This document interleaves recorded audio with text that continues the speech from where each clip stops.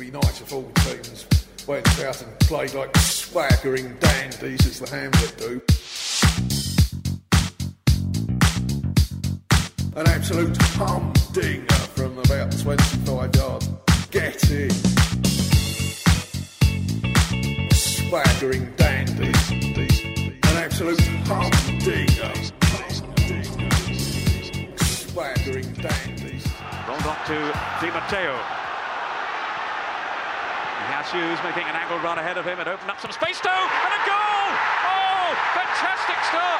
Roberto Di Matteo! 4 added minutes, and Gerrard! Oh! Stunning! Still Giggs goes, he's through, he scored! Ryan Giggs! Is that the goal that's won it for Manchester United? A bit fortuitous there, Queen's Park Rangers. What can Maddox do with it? He's delivered deep towards Sinclair. What a goal! Trevor Sinclair! 3-1 to QPR, and that is a goal that you will see time and time again. The perfect overhead kick.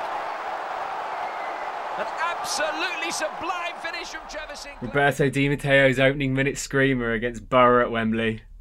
Gerrard's extra time half volley past David James. Giggs' slalom and roof of the net finish past David Seaman. Trevor Sinclair's overhead kick against Barnsley. And are we, listener, dear listener, just days away from adding Danny Mills's towering header in the 90th minute at home to Carlisle United for Dulwich Hamlet? Hugo, what do you reckon? I mean, you've got to dare to dream, haven't you? We've got this far. It's a momentous game for the club, and why not? Let's be confident. We're bringing them here to Champion Hill under the floodlights, live on the BBC, as we know. And yeah, as we're going to learn over the course of this episode, the stars may align for us. We are, as always, sat in the mega container at the car wash end of Champion Hill. Already around the ground, BBC's presence is being felt. Gantries are being built. Preparations are occurring inside and outside here. There's a marquee at one end of the ground, which I believe is being set up for beer drinkers to drink their beer without being in full view of the pitch, of course, for FA regulations, and also to keep Dan Walker dry, I'm told. Yeah, God forbid that he might get a little bit wet on a autumnal evening. We're properly in autumn now, aren't we? There was quite a nice sort of vibe to their game on Saturday against Bath, even if the result wasn't ideal. Just some autumn leaves settling on the pitch, seeing your breath in the air. You've brought a little hot beverage with you tonight, I see. It is a bit chilly in the mega container tonight, listeners. What have you got there, Ben? It's just a little drop of echinacea and red berry tea. Well, that sounds lovely. Yeah, it's keeping nice and warm, actually. Good. I might actually put on my coat, to be honest. I am a little bit chilly. But yeah, so here we are. The FA Cup, first round. Dulwich Hamlet versus Carlisle United. Is this a fixture you ever thought would happen? I don't think there is even a head-to-head that exists. I think this is the very first meeting of the two teams, as far as I can tell from extensive research online. As we'll hear later from a couple of Dulwich Hamlet fans, it's not the draw that everyone wanted.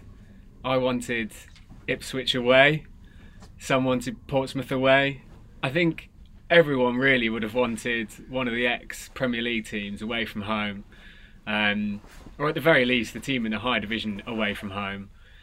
But giving it some thought since the draw has been made, you then think welcoming a league side to Champion Hill. Now it's going to be televised live on the BBC. A team that are struggling in their league, again, as we'll go on to discuss, with the possibility, maybe a slightly bigger possibility than we would have expected of getting through. I'm beside myself. I'm so excited. Same, actually. I think because we all went to watch it in the clubhouse. We watched the draw live on the Beeb, and I think that I've never heard the phrase "Sunderland away" said so much in the space of a few days. But I think just seeing that come out of the hat, literally right before us, I think it was Sunderland Gillingham comes out, and then we're drawn at home against Carlisle. Not a team that you perhaps think of first when you think of these sort of glamorous ties. So I think, there was a bit of measured disappointment in the room. certainly amongst our smaller group, that this was maybe not the tie we'd dreamt of.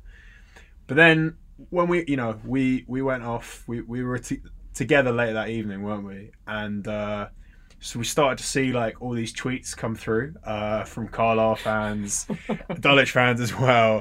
One tweet that sticks out in particular, actually, which has become almost an overnight meme, I would say, which is anyone else Googling where the chuff Dulwich Hamlet is, from a Carlisle fan. And I don't know, I thought this sort of brilliantly encapsulates like the fact that we still aren't really that well known beyond like metropolitan London. Yeah. And while yes, in some ways like the name of the club has grown significantly over the last few years, and that people in cities and towns far and wide globally do know who Dulwich Hamlet are, there is also a lot of people who don't have a clue. And here we are, drawn against a team that mile for mile couldn't be much further away. They're the northernmost league club? I think so. It's a 650-mile round trip. Well, I don't envy them that. Yeah. Although, if we land ourselves a replay, we may be looking on the end of that ourselves. But yeah, anyway, I think just the aftermath really helped to sort of ingrain the excitement in me, and especially over the last sort of week or so, the excitement has really been building. The announcement that it was going to be televised is huge. It's surreal. It's totally new ground for everyone involved in the club, and I think this is something to be celebrated. It's a celebration of how far we've come, and about putting the club's values on display to the whole world. I totally agree, and I'm just as excited. And I saw a couple of tweets as well after the draw was made, because obviously Chichester got the bye to the second round, so the lowest ranked team left in the competition got the bye to the second round because of the sad demise of Bury. And there were some Carlisle fans on Twitter that made me laugh when they responded to news of Chichester getting the bye. Replied to it saying, "Yeah, don't worry, so did Dulwich Hamlet." It's brilliant. It did become clear very immediately just how much sort of pessimism or kind of almost self-deprecation there is around the Carlisle fan base at the moment. I think from what I gather, and I think you can enlighten us a little bit more later on, he's not necessarily an unpopular figure. They don't dislike the man, but Stephen Presley just hasn't really got them ticking there, and they find themselves near the bottom of the table in very poor form, which we'll get onto from our own point of view soon too. But I think it was just quite funny to see some of the more self-deprecating tweets as well come through. Yeah, as you said, we'll get onto that a bit later. We're going to kick things off with a quick rundown of the team's FA Cup history to this point. Previous to this, Dulwich Hamlet's best FA Cup run was also the first round.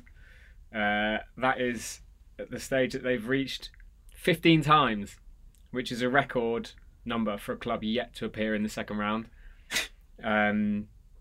This is the first time we're hosting a league club in the FA Cup in 82 years, which is a competition record.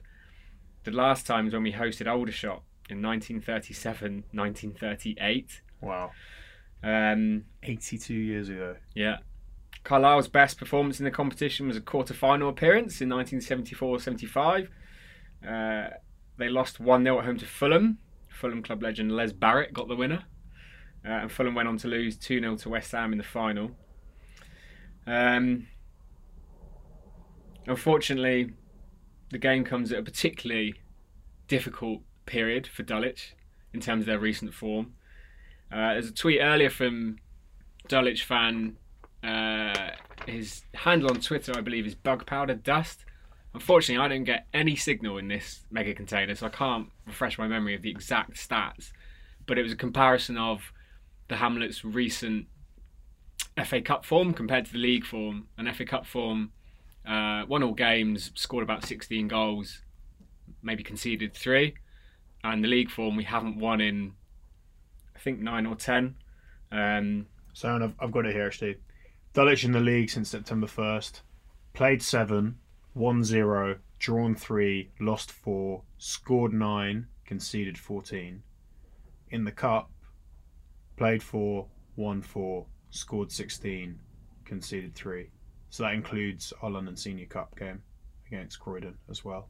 But yeah, 100% record in the cups with only 3 conceded. I mean, hashtag up for the cup, as he, I think, is stuck on the end of that tweet. Yeah. Couldn't put it any more Averaging poignantly. 4 goals a game. So yeah, there you go. Yeah, I mean, we beat Bognor 6-1 in the second qualifying round. Then we won at Eastbourne Borough 3-0 in the third qualifying round. And then the big result, really, in terms of significance and performance, was winning 2-1 at, you have to say, league favourites, Havant and Waterlooville, in the fourth qualifying round to get us to this point. And Havant and Waterlooville have got quite a, not iconic, but there's quite a romantic feeling around them for maybe football fans of our generation. Yeah, I think so. For me, this was a really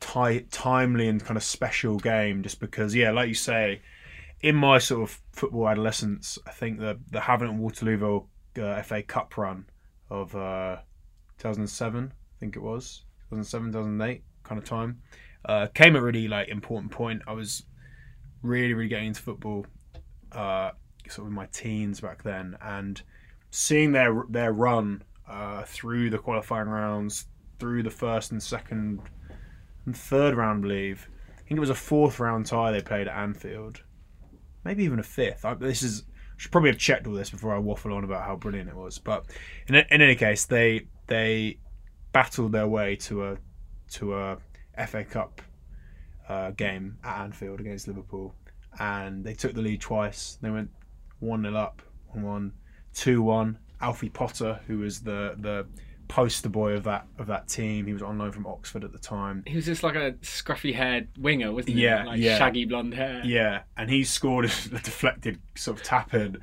at Anfield, and I don't know, it was just amazing. It gives you goosebumps just thinking about what it must be like to play in a game like that, let alone score and take the lead in a game like that. It's what FA Cup's all about. It's really a cliche, is. But Yeah. you don't get that in any other competition. Yeah, exactly. And for that reason, like the club name of Havant and Waterlooville would just always ring out and hold a legacy. And it's games like that which really put clubs on the map. I think as well, there's just something really special about the fact that through this competition, like really any registered club in the land who enters the competition can end up playing any other club in the land. And from this point on, you know, geography goes out the window. You can be playing anywhere up and down the country. Playing 650 miles away. Well, exactly. And like you say, like this is a fixture that's never even taken place before, as far as we can work out.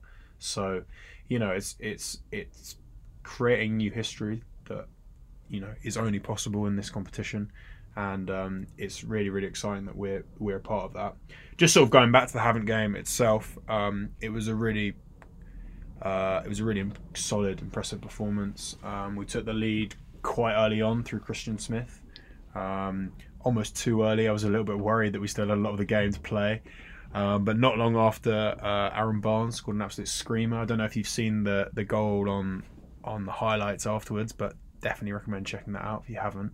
Because yeah, it was a brilliant way to score your first goal for the club. Proper long range thronker or something like that. Like a Benjamin Pavard. Yeah, it was. Across the keeper.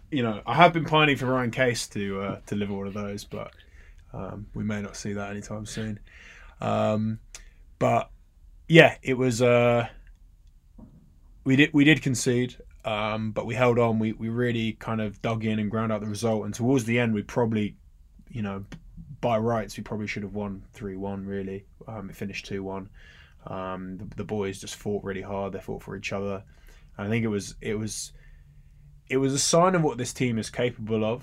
The performance, everyone played their position really well. We were playing like a sort of a 3-5-2, which is the formation that we've kind of opted for recently, with Connors and Barnes as the sort of wing backs.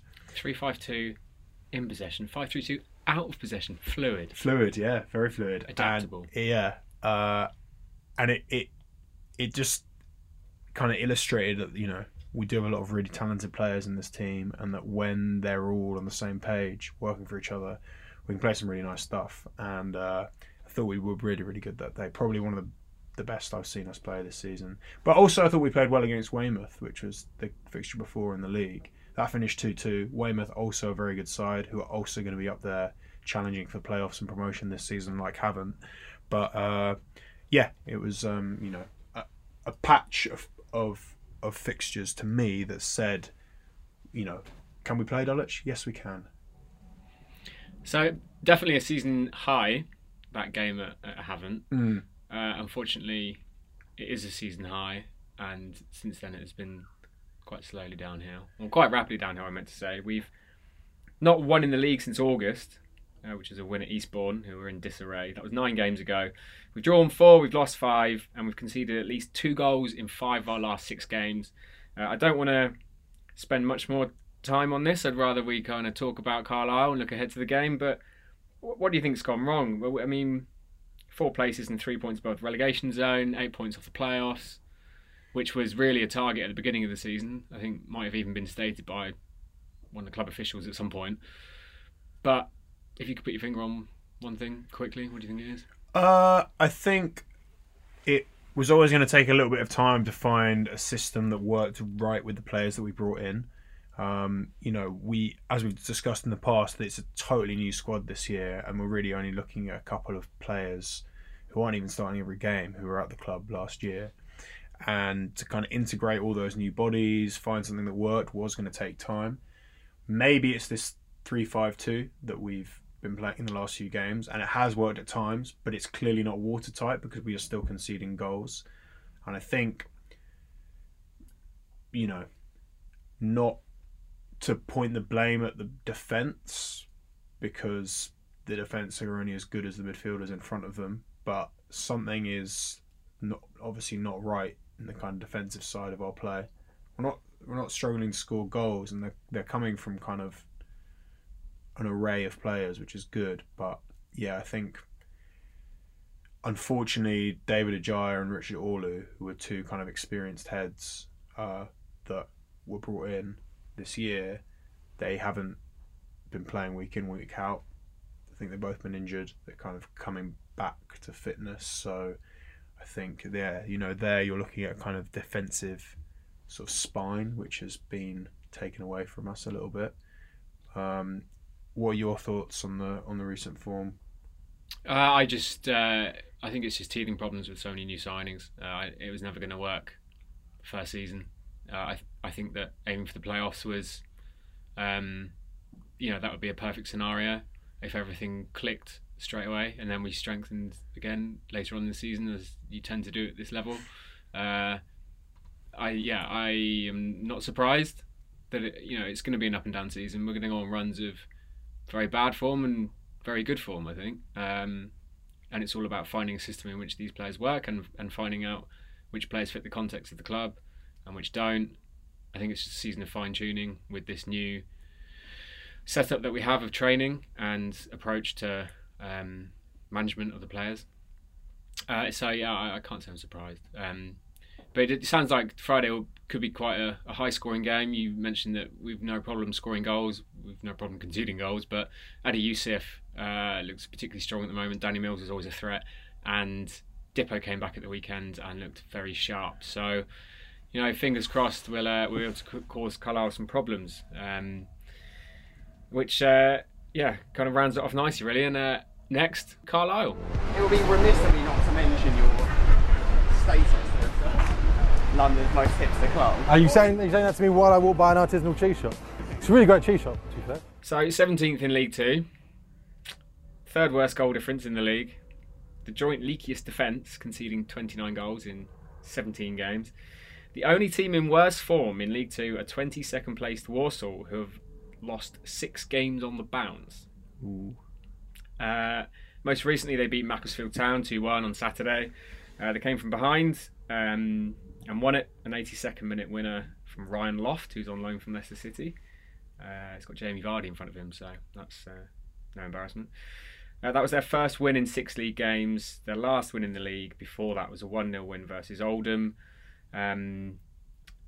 They did beat Blackpool in the EFL Trophy midway through October. But aside from that, they've won 3 in 11 and of them they've drawn 2 and lost 6. So really, it's a quite a nice break from the league for both sides. Yeah, absolutely. Yeah, that's shocking form you've just described. But as you say, glass houses. We're not doing too great ourselves. But what else? What else can you tell me? So we know their manager Stephen Pressley, former Scottish international. How do you land that gig, and how's he getting on? Well, Stephen Pressley, for those of you who don't know, was quite an iconic footballer up in Scotland for a number of years. Made absolutely loads of appearances for Scotland. Played for both Rangers and Celtic. I think he might play for Hibs as well. He's kind of been falling down the football pyramid in England in his managerial career. He recently had a stint at Coventry as well, which I don't think went too well. He started very poorly with Carlisle. His record at Carlisle, under his management, they've played 39 games. They've won 13, they've drawn 8, and they've lost 18. So he's got a win ratio of 33%, which really, 33%, you would think isn't particularly bad. It's not awful. I think I remember a stat from a few seasons ago that Sam Allardyce was like 19% at Newcastle, and that's over a longer period of games, and he kept his job for a period. But there seems to be a particular... I'm not really sure how to put it, because I don't know if, I don't know where it's really coming from, but I get the feeling like he's just not really adhering himself to Carlisle fans. There's quite a lot that I've read online about him behaving not particularly well in press conferences, speaking to certain members of the press and not others, coming up with quite emotional responses to relatively straightforward questions. By straightforward, I mean they've got quite a bit of needle, but as an experienced player and manager, you should be able to deal with them. So it seems like he's under quite a lot of stress, and he's not dealing with it particularly well, which is totally understandable. Everyone's human, but that doesn't stop the fact that the Carlisle fans are not happy. A lot of them are of the opinion that there is a likelihood that they will lose this game. There's a reason the BBC picked this game. They only pick games where there's a possible upset because people are going to tune in. I found some pretty distasteful stuff on his Wikipedia page earlier. Someone's edited it, so his name at one point on the page just reads "can't manage a club" instead of Stephen Pressley, and at another point his name reads "is very bent," so which is disgusting. So there's just there's a bad feeling around him at the moment. And if they lose on Friday, or even if they don't win, if we draw, he's not going to keep that job for long. Yeah, it sounds as well as like there's a bit of a situation from the people upstairs as well at that club, the board, reluctant to kind of invest, or reluctant to really make much of a decision about Pressley. Probably could have acted sooner if he hasn't been on a great run of form anyway. I think, have Carlisle always been a Football League club? I'm not 100% sure on that, but for decades. Yeah. They're a bit of an institution of the lower football leagues. So, it would be a bit of a travesty if they were to get relegated. There's obviously a bit of tension surrounding him at the moment. Do you want to move on to this squad? Yeah, I picked up a few interesting player stories. Aside from these player stories, it's the usual League Two tale of some players who've been released from Premier League clubs, either at academy level or after a couple of years out on loan, who are trying to make their name, or it's old veterans of League One and League Two who know the league well. Pretty standard fodder, not particularly interesting. So I picked out a few which I think are quite interesting, that I know you'll find interesting, and hopefully I would think our listeners. Just a quick one to begin with. They're number 14, Elias Sorensen. He's a centre forward on loan from Newcastle, Danish under-21 international. He's got 2 in 2 for the under-21s. He's yet to score a professional goal at senior level, however. He might make an appearance. Peckham born, Kelvin Atuhu. Yep. Is on the books. Dixon Atuhu's brother. Correct. Last season he played 39 league games. Unfortunately, towards the end of the campaign, he tore his hamstring and he's still in rehab. It was a particularly bad one, I believe. So he won't be getting a reunion in Peckham? Afraid not. Think he'll come down for the trip and maybe go bussy later? I don't know if you'd be able to make it up the stairs. That's a good point. There is no lift there either, so very bad disabled access. He, of course, played 10 games in the Premier League for Manchester City and almost 100 games in the Championship for Leicester, Cardiff, Pompey and Barnsley. Another striker on their books is an Arsenal youth graduate. Oh, yeah? Yeah, Olufela Olomola. Please excuse the pronunciation. He left Arsenal and was captain of the Southampton under-18s. He's now at Scunthorpe on loan at Carlisle, and he's got 5 in 10 in the league and is their top scorer. It's not bad form. Played on Saturday against Macclesfield, so he'll probably feature. And then this next one is the holy grail of For the Hamlet player winding career journeys. And I am particularly proud that I managed to find this. So currently registered with Carlisle's squad is a midfielder / playmaker. So that's good already, yeah. Tick. Mohamed Sagaf is a Somalian-born midfielder / playmaker who began his career, even this first, began his career at Chingford-based Ryan FC. Oh, they played here the other day. Did they? Yeah, we hosted something with the London FA, like an under-14s tournament, and they played on Champion Hill's pitch. And I can tell you who else is ex-Ryan FC. Dwight Gale. Is he really? Yeah, I believe so. I really like that as you delivered that, we had a firework go off in the background as it is. It is the 5th of November tonight. I just really enjoyed that because it's essentially just someone's first name. Yeah. FC. It's brilliant, isn't it? Yeah. From there, this is where it gets almost unbelievable. He then moved to Spain, or I should probably say Asturias, which is the autonomous community in northern Spain. He joined the youth team at Real Avilés, which is the 4th level in Spain. He spent some time there, and then after less than a year, he returned to England. This is in 2015, and made his senior debut at 17 for North Greenford United, who at the time were in the Southern Football League, Step 4 of non-league. That's like way out West London, isn't it? Yeah, they're in Greenford in Ealing. He actually played in 4 FA Cup qualifying games. Those were his first appearances as a pro player at 17. Then after a couple of months there, he went to Italy and joined Serie B side Ternana and played for their under-19 side in the prestigious, and it is prestigious, Campionato Primavera, which is an infamous youth football competition involving Serie A and Serie B teams in Italy. So it's a fucking good standard. And at this point, he's 18.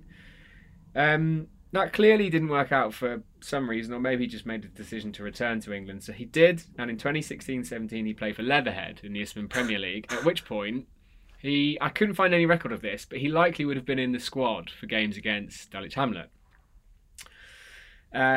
He actually performed very well for Leatherhead in that season, by all accounts, what I can tell. Was that when they were managed by Jimmy Bullard, or? It could have been. Okay. Yeah, it could have been. Good point. But then, another twist of fate, he dropped down to the Essex Senior League and played for Waltham Forest in 2017-18. At which point, this was clearly a level... He knows the suburbs of London well, Yeah. It turns out this latest stop on the M25 was a bit below his level. He scored 10 in 23 and was made captain. So he's now, 18? 19? After a couple of months of these performances, he was signed by Ipswich Town in January 2018 and was added to their under-23 squad. 8 months passed, and the next move was on the cards. He joined Braintree Town, National League, Braintree Town, in September 2018. And by April 2019, he'd been named Player of the Month after scoring 3 goals in 5 games in April 2019. And the following month, went on trial at would-be Bosnian Premier League champions, FK Sarajevo. So he spent a week on trial at FK Sarajevo. He's not afraid to go and try his luck on the continent, is he? Who then they won the Bosnian Premier League. Unfortunately, he returned. They didn't sign him. Instead, he signed a 1-year deal with Carlisle United, and he actually scored on his League Two debut as a sub versus Swindon Town on the 10th of August. So Mohamed Sagaf, quite the story. That's a brilliant story. Yeah, I love the level of research you went into. I just got deeper and deeper and just couldn't believe what was happening. So I just thought I'd really go for it. So I'm hoping he'll be involved on Friday. There's a chance he won't be because he's only made one appearance, that being his debut against Swindon. Right. So he might not be. But well, Pressley needs something to save his season, so why not hand him? Could it be Mo? Start. Mo Sagaf. Mo Sagaf. He's clearly got the talent. Yeah. But yeah, he scored that debut goal against Swindon Town, and I think that really leads me very nicely into a little anecdote I've got for an ex-Carlisle United striker. Who's that, Ben? Well, Hugo, do you remember Vincent Pericard? Once of Juventus? Correct. And Portsmouth? Absolutely. Yeah, tell me more. Well, in 2009, 2010, he scored 4 goals in 10 games for Carlisle. Decent. Yeah. Became, from what I can tell and what I remember at the time, to be a bit of a cult hero. I think he might have been a bit overweight, but clearly, more than able of scoring goals at that level. And he then left Carlisle, unfortunately. He joined Swindon Town the following season in 2010/2011. Again, made a good impression, scored goals. He then left at the end of 2010-2011. So that was, let's say May 2011. Now, in September 2011, I returned home to live with my parents after university for a period to save up some money. And I went to football training with my village team one evening, one balmy summer's evening in early September. And, it's that kind of time where you can still leave the house and just walk out in shorts and t-shirt. Oh, lovely, yeah. Pre-season training's just drills, everyone's sweating buckets. Yeah. Anyway, I turned up just to keep fit. And because I played for the youth team when I've been there years and years ago. I hadn't lived in Fairford, Gloucestershire. I hadn't lived there since 2006. I've been away for 5 years. Still went back home, felt like home. Turned up at training just for a bit of fitness. Just to keep me ticking over.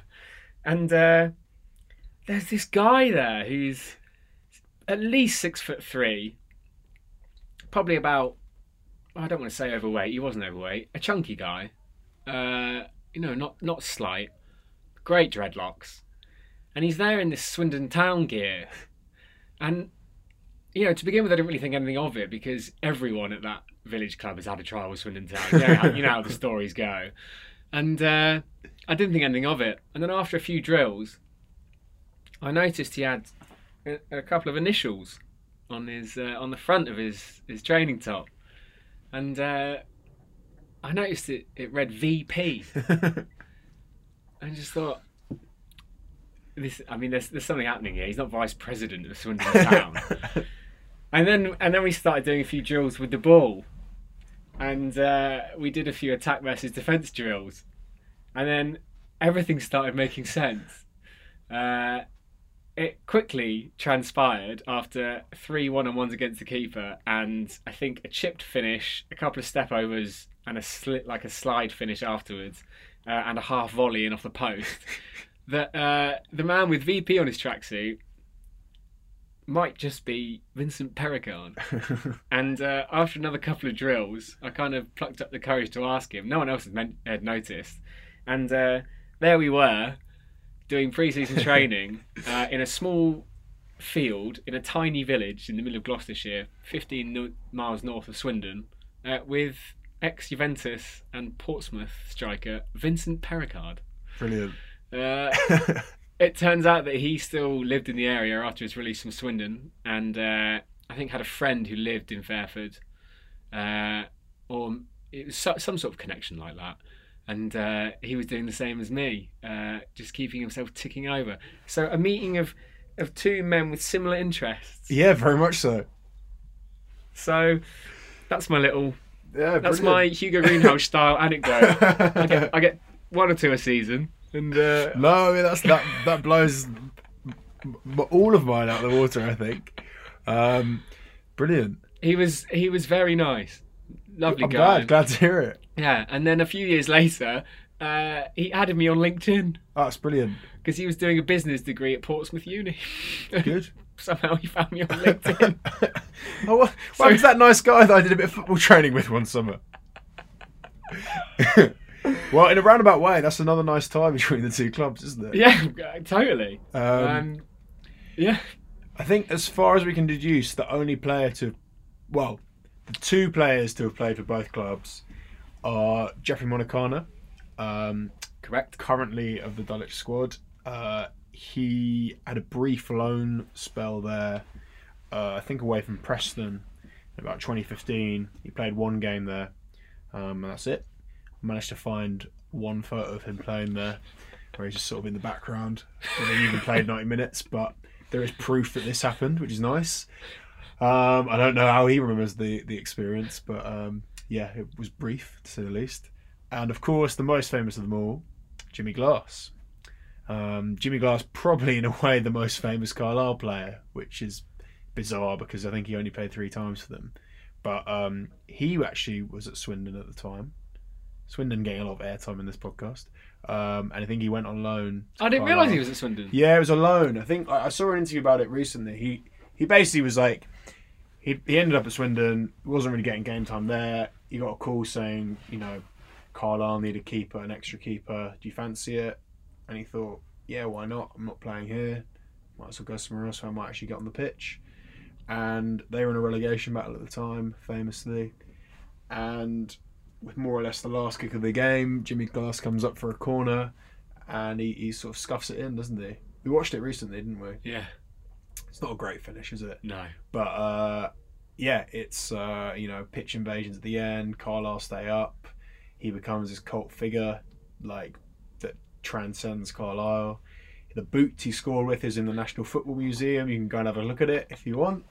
And yeah, the reason why it's relevant is because when he was at Crystal Palace, he had a little spell on loan here at Dulwich Hamlet in much more modest times, we understand. I don't think he looks back at that period of his life and career particularly fondly. Apparently he slags us off a bit in his autobiography, according to Mishy, who's read it.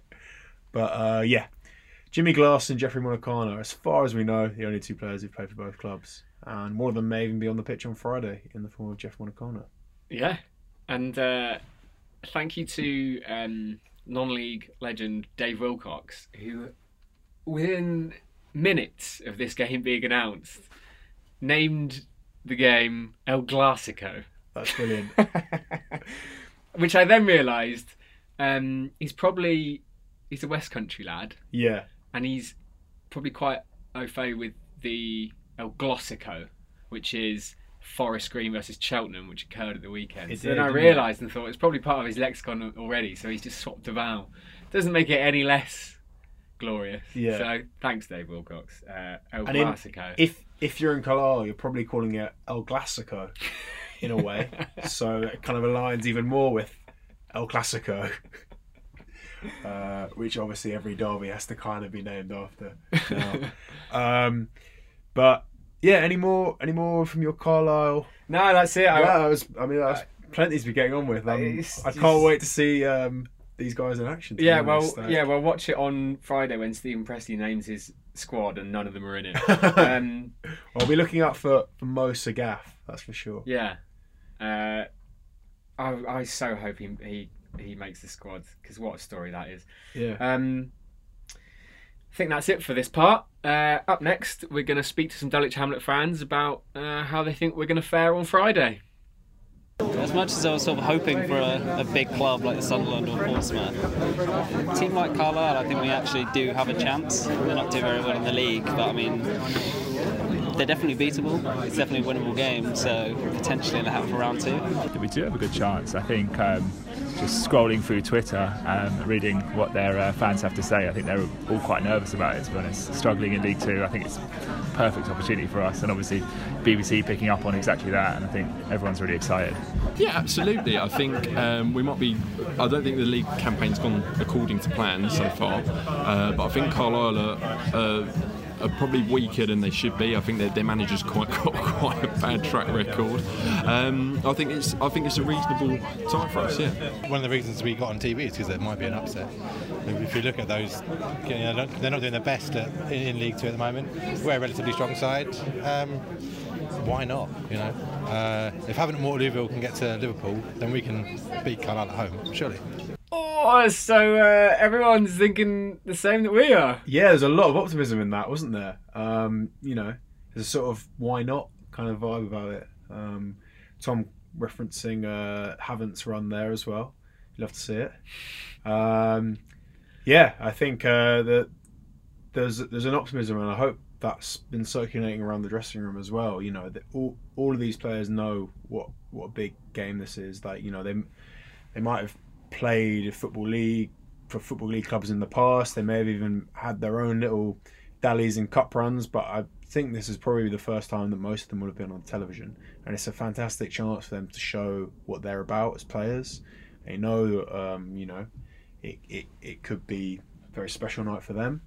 Anyone who gets on the score sheet is going to be remembered very, very well. I think there's got to be a real sense that this is the biggest night of their playing career, really, for many of them.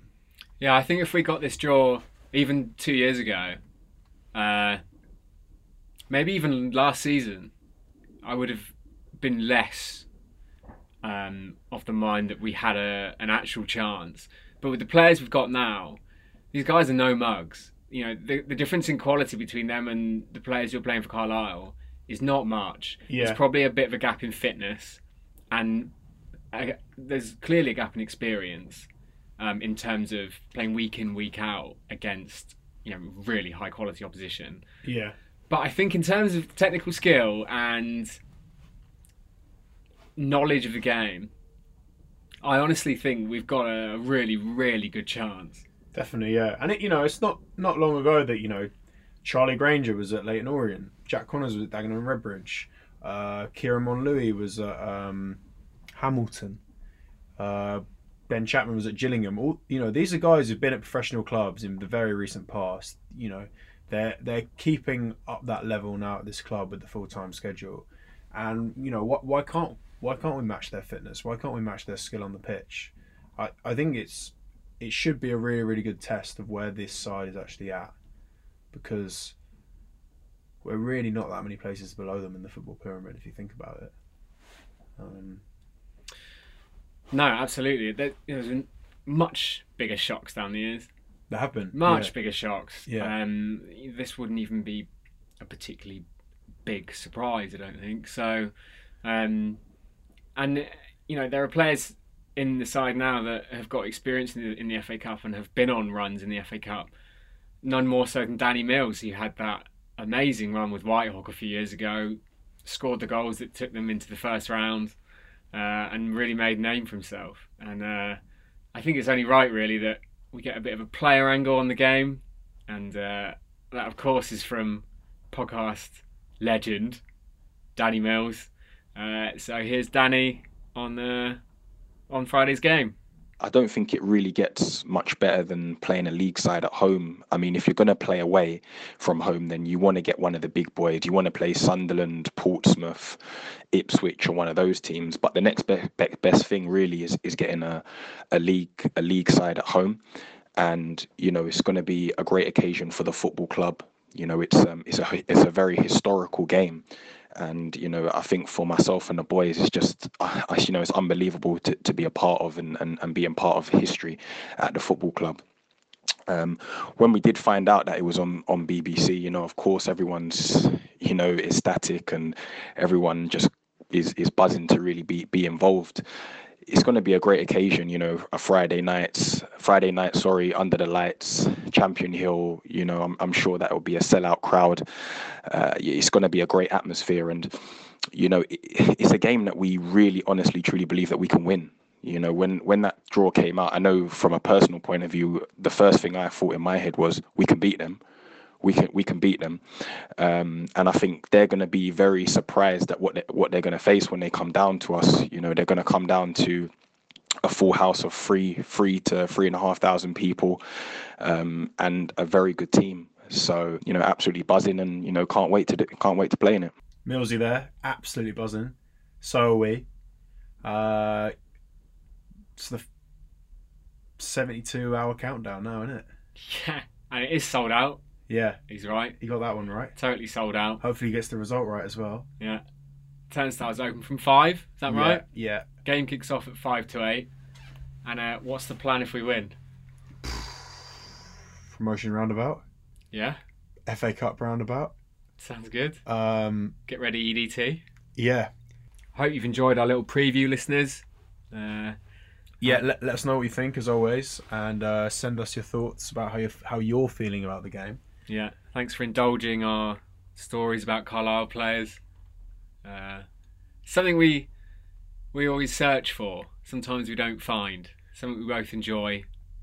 And it came up trumps this time. Absolutely, yeah. No, you did wonders there, mate. Right, well, that's it. It's another Champions League night, isn't it? I won't ask you for score predictions because I have no idea who's playing who. But, what I do know is Dulwich Hamlet are playing Carlisle on Friday, and we're going to win. Hey! Okay. Thanks, Hugo. Good night, guys. Cheers. Cheers, listeners. Goodbye. When we first got back to Champion Hill after exile, we were cleaning up this place because it was really overgrown. The grass was like that high. Along the back here, it was loads of weeds, and I think it was just up here from someone who had eaten a burger or a sandwich, something the season previous, and a bit of tomato, sliced tomato, throwing it down. And we came out, there was a small tomato plant just growing, 5 tomatoes on it. We did have the idea of making some very bespoke, nice small batch chutney, but I was too Dulwich Hamlet, too hipster. You get an amazing amount of wildlife here. Foxes mainly. They dig this pitch up. I chased a fox off the pitch because he had a little like a Werther's Original in his mouth. He's trying to bury it. ran over, chased him off, and I threw the Werther at him. It would be nice if all teams went out and played like swaggering dandies as the Hamlet do. An absolute humdinger from about 25 yards. Get in. Swaggering dandies. An absolute humdinger. Swaggering